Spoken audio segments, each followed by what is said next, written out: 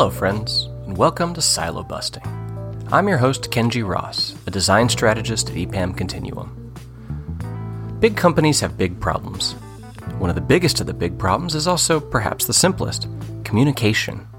How do new employees know how things work? How do new programmers learn company standards? How do new salespeople understand the widgets that they're selling? And what about the, customers themselves? How does support? Big companies had some ideas. They built knowledge bases, big wikis for employees to populate. They created online product training courses to ensure a baseline level of knowledge. They drew up integration documents for partner organizations, set up support channels to help their maintenance teams in the field. And then they smushed it all together and called it a portal. And in doing this, they created a new mess. Now, when an employee or a tech or partner doesn't know what to do, they can head to a portal that doesn't help them know what to do. Luckily, a couple EPAMers have thought this through. Keth Crotty, Director of Business Development, and Jonathan Lupo, VP of Experience Design, solve problems like this all the time. They've learned how to create seamless experiences built from disparate parts, using the glue of a unified content strategy, and learned where it's most useful. In short, they know how to get the right information onto the right platforms at the right time. And it all comes from a bit of empathy for the users. Let's see how it's done. Hey there. So the topic that we're being asked to discuss today is around partner enablement, customer enablement, and partner portals kind of tangentially. I always like to begin by understanding the topic and exploring it more broadly. So, Keth, what does partner enablement mean to you? Yeah, good question. So usually when we're engaging with an organization, they're looking to help their users be more effective with their products and their solutions, leveraging their technology, maybe selling the products and solutions if they're a reseller or an integration partner, and really understanding the technology behind those products. And so it's both the business side and that user enablement perspective of what does that user need to know and how do they get to it in a very easy, intuitive way. Got it. And it sounds like the way you're describing it, you're talking about maybe a single partner. I was reading a recent study that talked about the fact that when you're supporting partners, you should think about it in terms of supporting an ecosystem. When you partner up to deliver solutions, usually, they're very complex these days, and they require multiple partners to be involved in delivering something that's more holistic. Do you have any sense of other kind of trends like that? Is that something that you think is changing in the way we enable partners? Yeah, I think you're exactly right. And the types and styles of partners, and even the same type of partner, you can have many different levels of those partners. If you're selling physical products, technology solutions, you could have a mom and pop shop who is a partner, and you could have a multi-billion-dollar company that's a partner. You can have technology partners, you can have resellers, integration partners, and everything in between. And you really need to understand who those people are as they come to your portal, and able to service them the appropriate way and give them the right information that's contextual to who they are, their level of experience, and what they might need. And that means understanding what they've bought, the types of projects that they're working on, and really contextually understanding who that person is coming to the site or the portal and what they might be looking for. So you need that empathy. And it probably makes sense, too, that you would need that empathy for the end customer, because the reason why you're developing these partnerships is to deliver solutions for the end customer, right? So, and making sure that the combination of your services and their services and other ecosystem partner services are truly supportive of end customer goals. How is that approached with partner enablement? Yeah, this is one of the trends that we're starting to see, where I think historically you had many different systems in place that might service your customer and various types of partners. And even from a knowledge base and the type of information that you're storing, a ticket system, when someone comes to the site or the portal, they need to know where to go to get the right information. And none of these systems necessarily talk. And so understanding where the users are from a customer perspective and what products they've purchased, the partners that are supporting those customers, the types of users coming in and requesting information, and their roles with those products and solutions is extremely important. And these systems really need to be able to talk. They need to be able to share data with one another so that this journey is not disconnected and interrupted. So it sounds like there needs to be some level of transparency or visibility across partner kind of platforms, so that there's an understanding of the needs of their customers and what would make a great holistic solution. What are some of the other kind of principles you can think of for partner platforms or partner portals beyond kind of just transparency and visibility? Yeah, so we talk about breaking down silos of information and silos of experience. And a very frustrating experience for any user, whether you're a customer, whether you're a partner, or just some type of person going and searching for information, is where you think you're in the right place and you're searching on the right topic, and you're not in that right place. And when you ask the question, and where you ask the question, which in a portal, if that gives you different answers, that can be very frustrating because the end user doesn't necessarily have that context.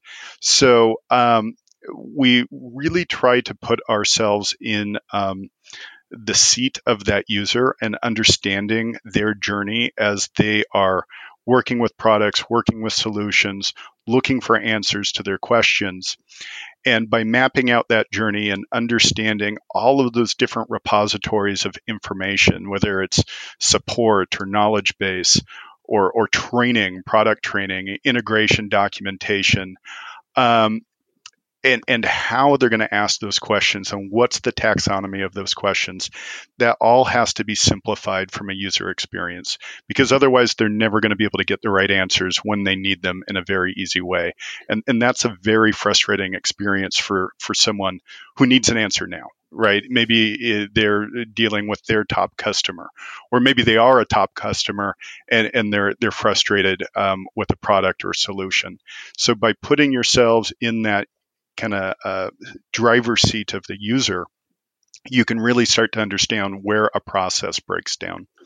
And do you find that there's a lot of tolerance or patience for that level of discovery, that level of investigation, of understanding end customer needs and their journey?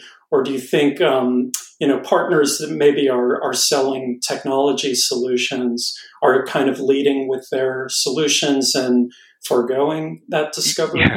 Yeah, I think every product out there generally operates in one of these silos. Like you can go find the top knowledge-based solutions, the top support and ticket solutions, the top training and learning solutions, and even systems that are designed to be overall our partner portals in general.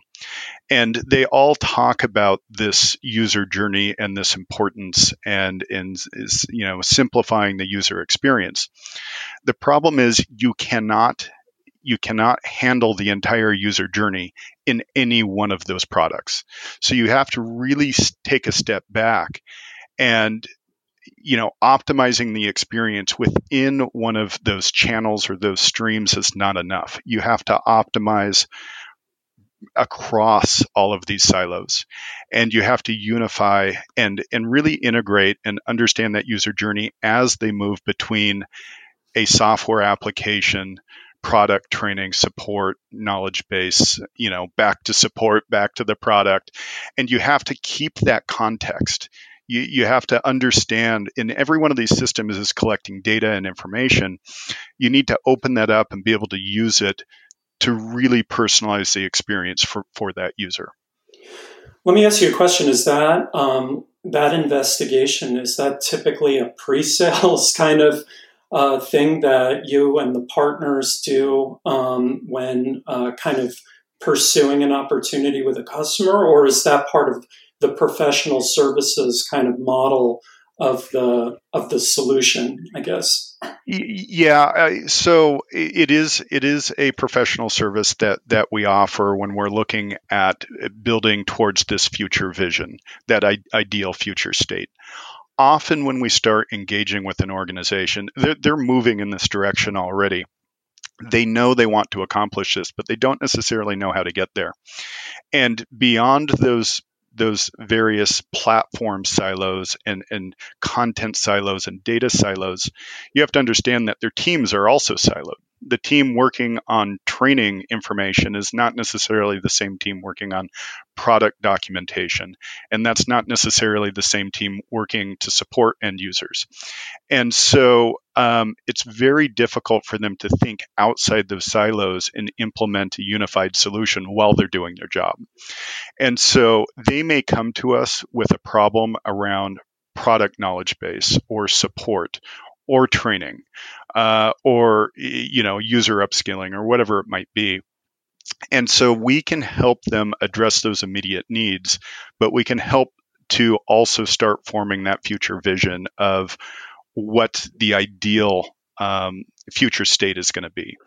And so it can be a little bit of both, right? We can immediately start to look at delivering a immediate value to an organization and their end users while starting to build and discover for that future state.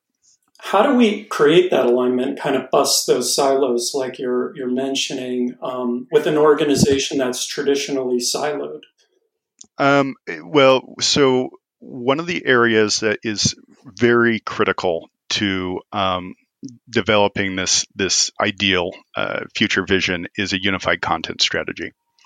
So you can have perfectly integrated platforms, and you can even put together, let's say, unified behavior data and analytics and recommendation engine and everything else that may be part of this final solution. But if you don't have a unified content strategy, it's not going to work. You're going to have different taxonomy. You're going to have different data. Every team is going to be creating the content and authoring in a different process, different workflow, and creating different quality and even standards of content, right? And so when we come in, one of the first places we like to look at is how is the information, how is the knowledge base and content and information that's designed to support users and train them and help them answer their questions. How is that being developed and by whom? And what is the process and strategy behind that? And if we can unify that content strategy, it kind of sets the foundation to building that unified user enablement approach.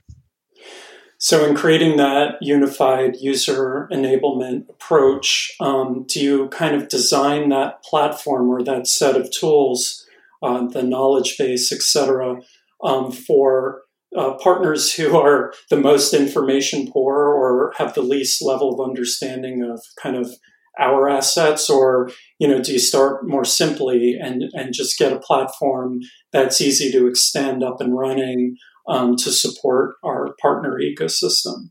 Yeah, every one of the organizations we've worked with today has a number of different solutions in place, and we usually do not replace the systems that they have. So there are a number of top knowledge-based solutions and a number of top CRMs and a number of top training platforms. What we do as part of the discovery is we will analyze all the current solutions along with the content strategy and authoring process behind creating the content for each of these solutions.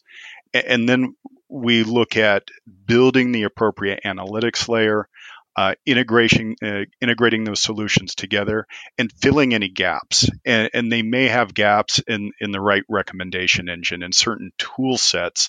But overall, we're platform agnostic. It's getting the most out of what an organization already has and then finding what else they might need in order to get the job done. Okay, so when you conduct that kind of ecosystem audit, I'll just call it, for lack of a better word, I don't know what you're calling it, but describe your ideal team. Who's on that professional services team conducting that discovery?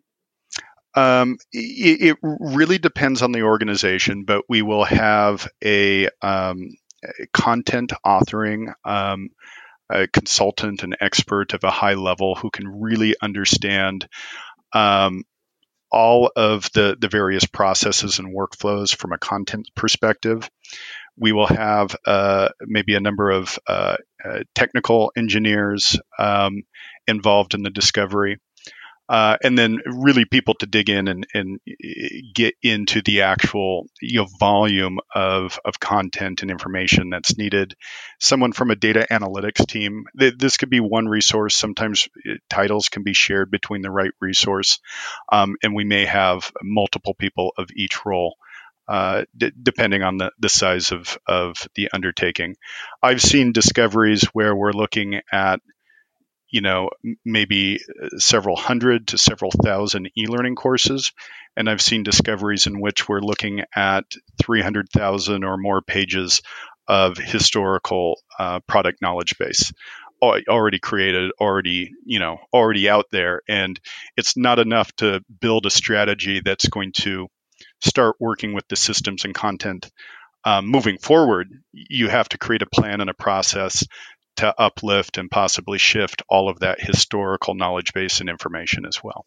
Keth, I thought you were going to say you also need a talented team of design thinkers and experienced designers to understand, the workflows we're trying to support and really gain empathy for the end customer. Are they also kind of part of your team?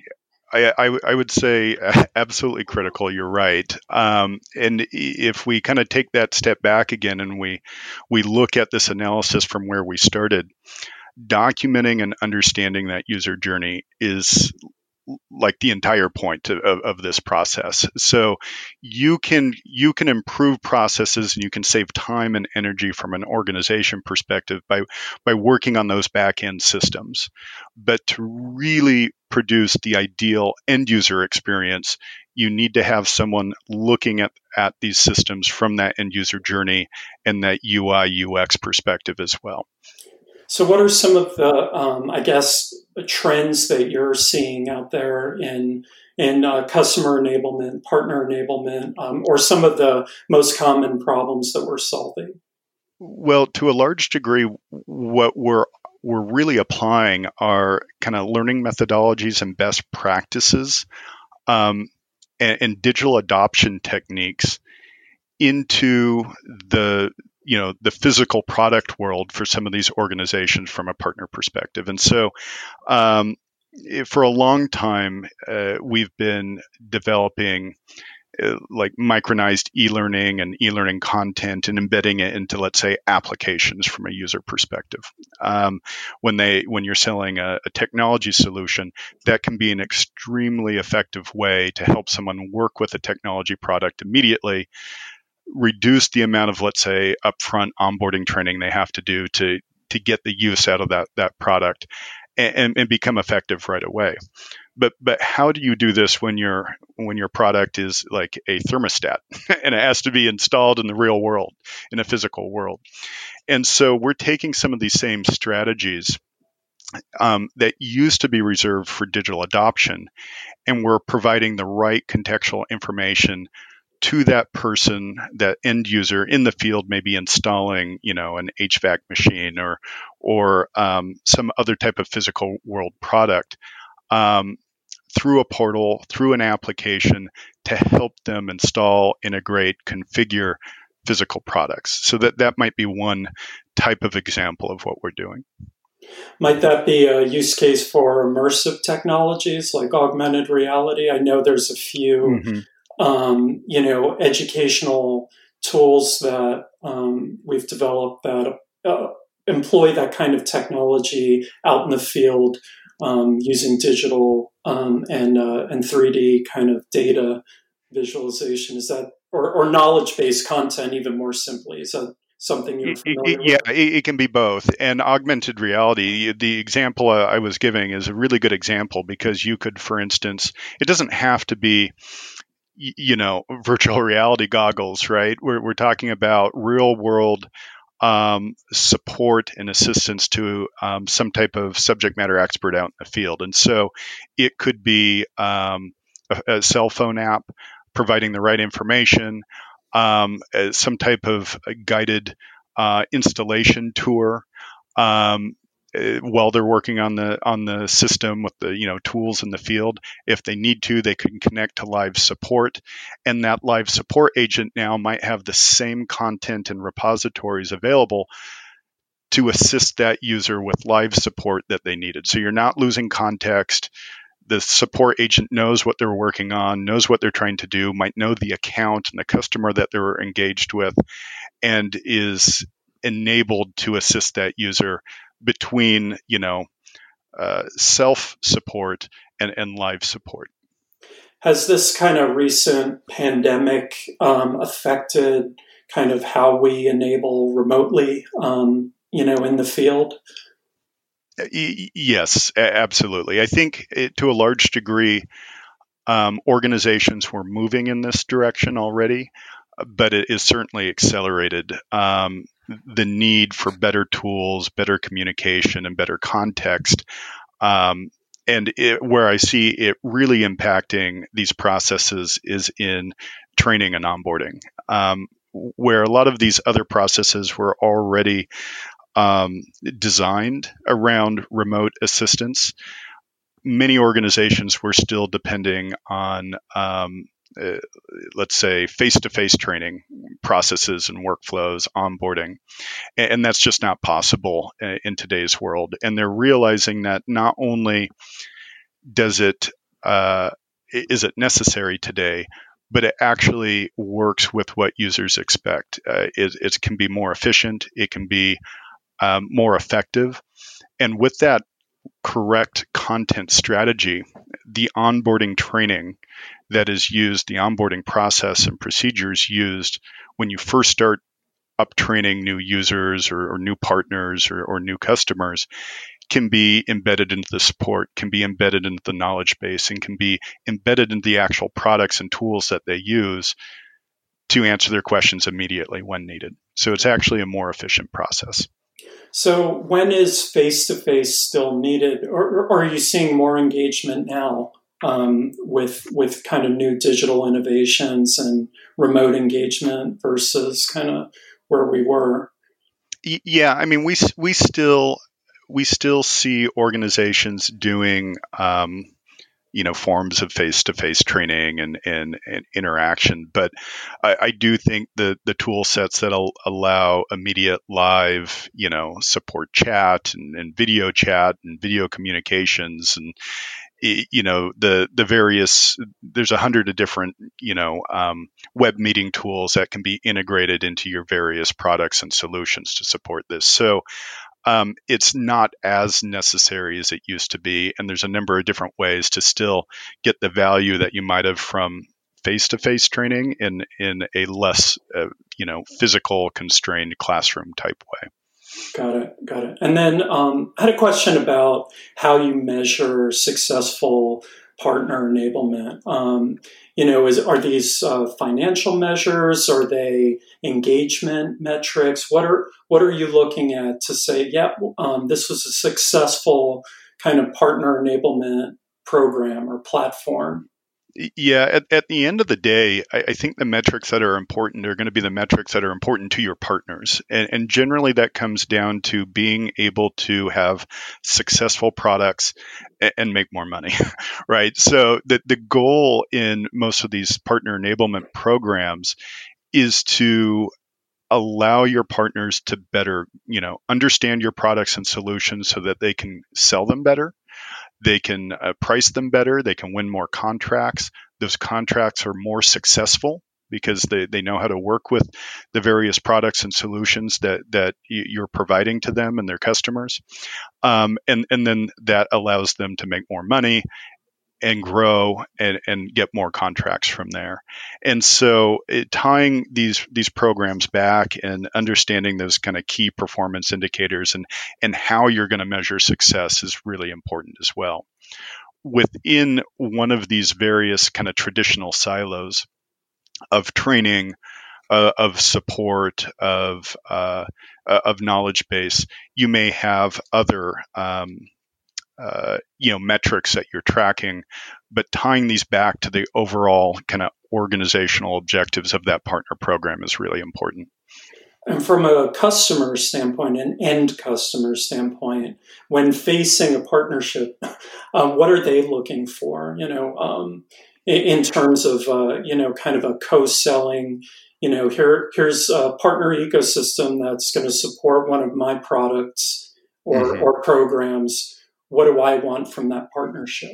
Yeah, and I think this comes down to things like, certifying your partners and making sure they have the appropriate training, and maybe they're badged appropriately, and you might have different classifications of partners, bronze, silver, and gold.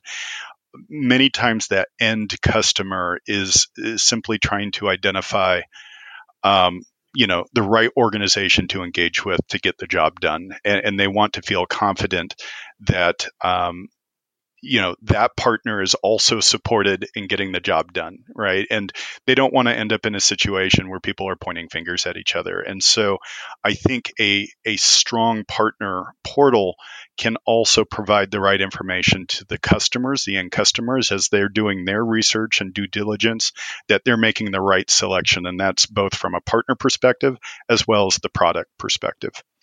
Got it. Well, I don't have any other questions, Keth. Thank you. That was a great, enlightening conversation. Yeah, it was fun. I look forward to doing it again. For sure. This has been Silo Busting, a podcast from EPAM Continuum. EPAM Continuum integrates business, experience, and technology consulting focused on accelerating breakthrough ideas into meaningful impact. Why do we do this? Because real opportunities aren't siloed. Thanks to Keth Crotty and Jonathan Lupo for their great conversation. Cheers to Kyp Pilalas, our sound engineer extraordinaire. Applause to Ken Gordon, our producer, for his behind-the-scenes wizardry. I'm your host, Kenji Ross, and I'm closing the support ticket.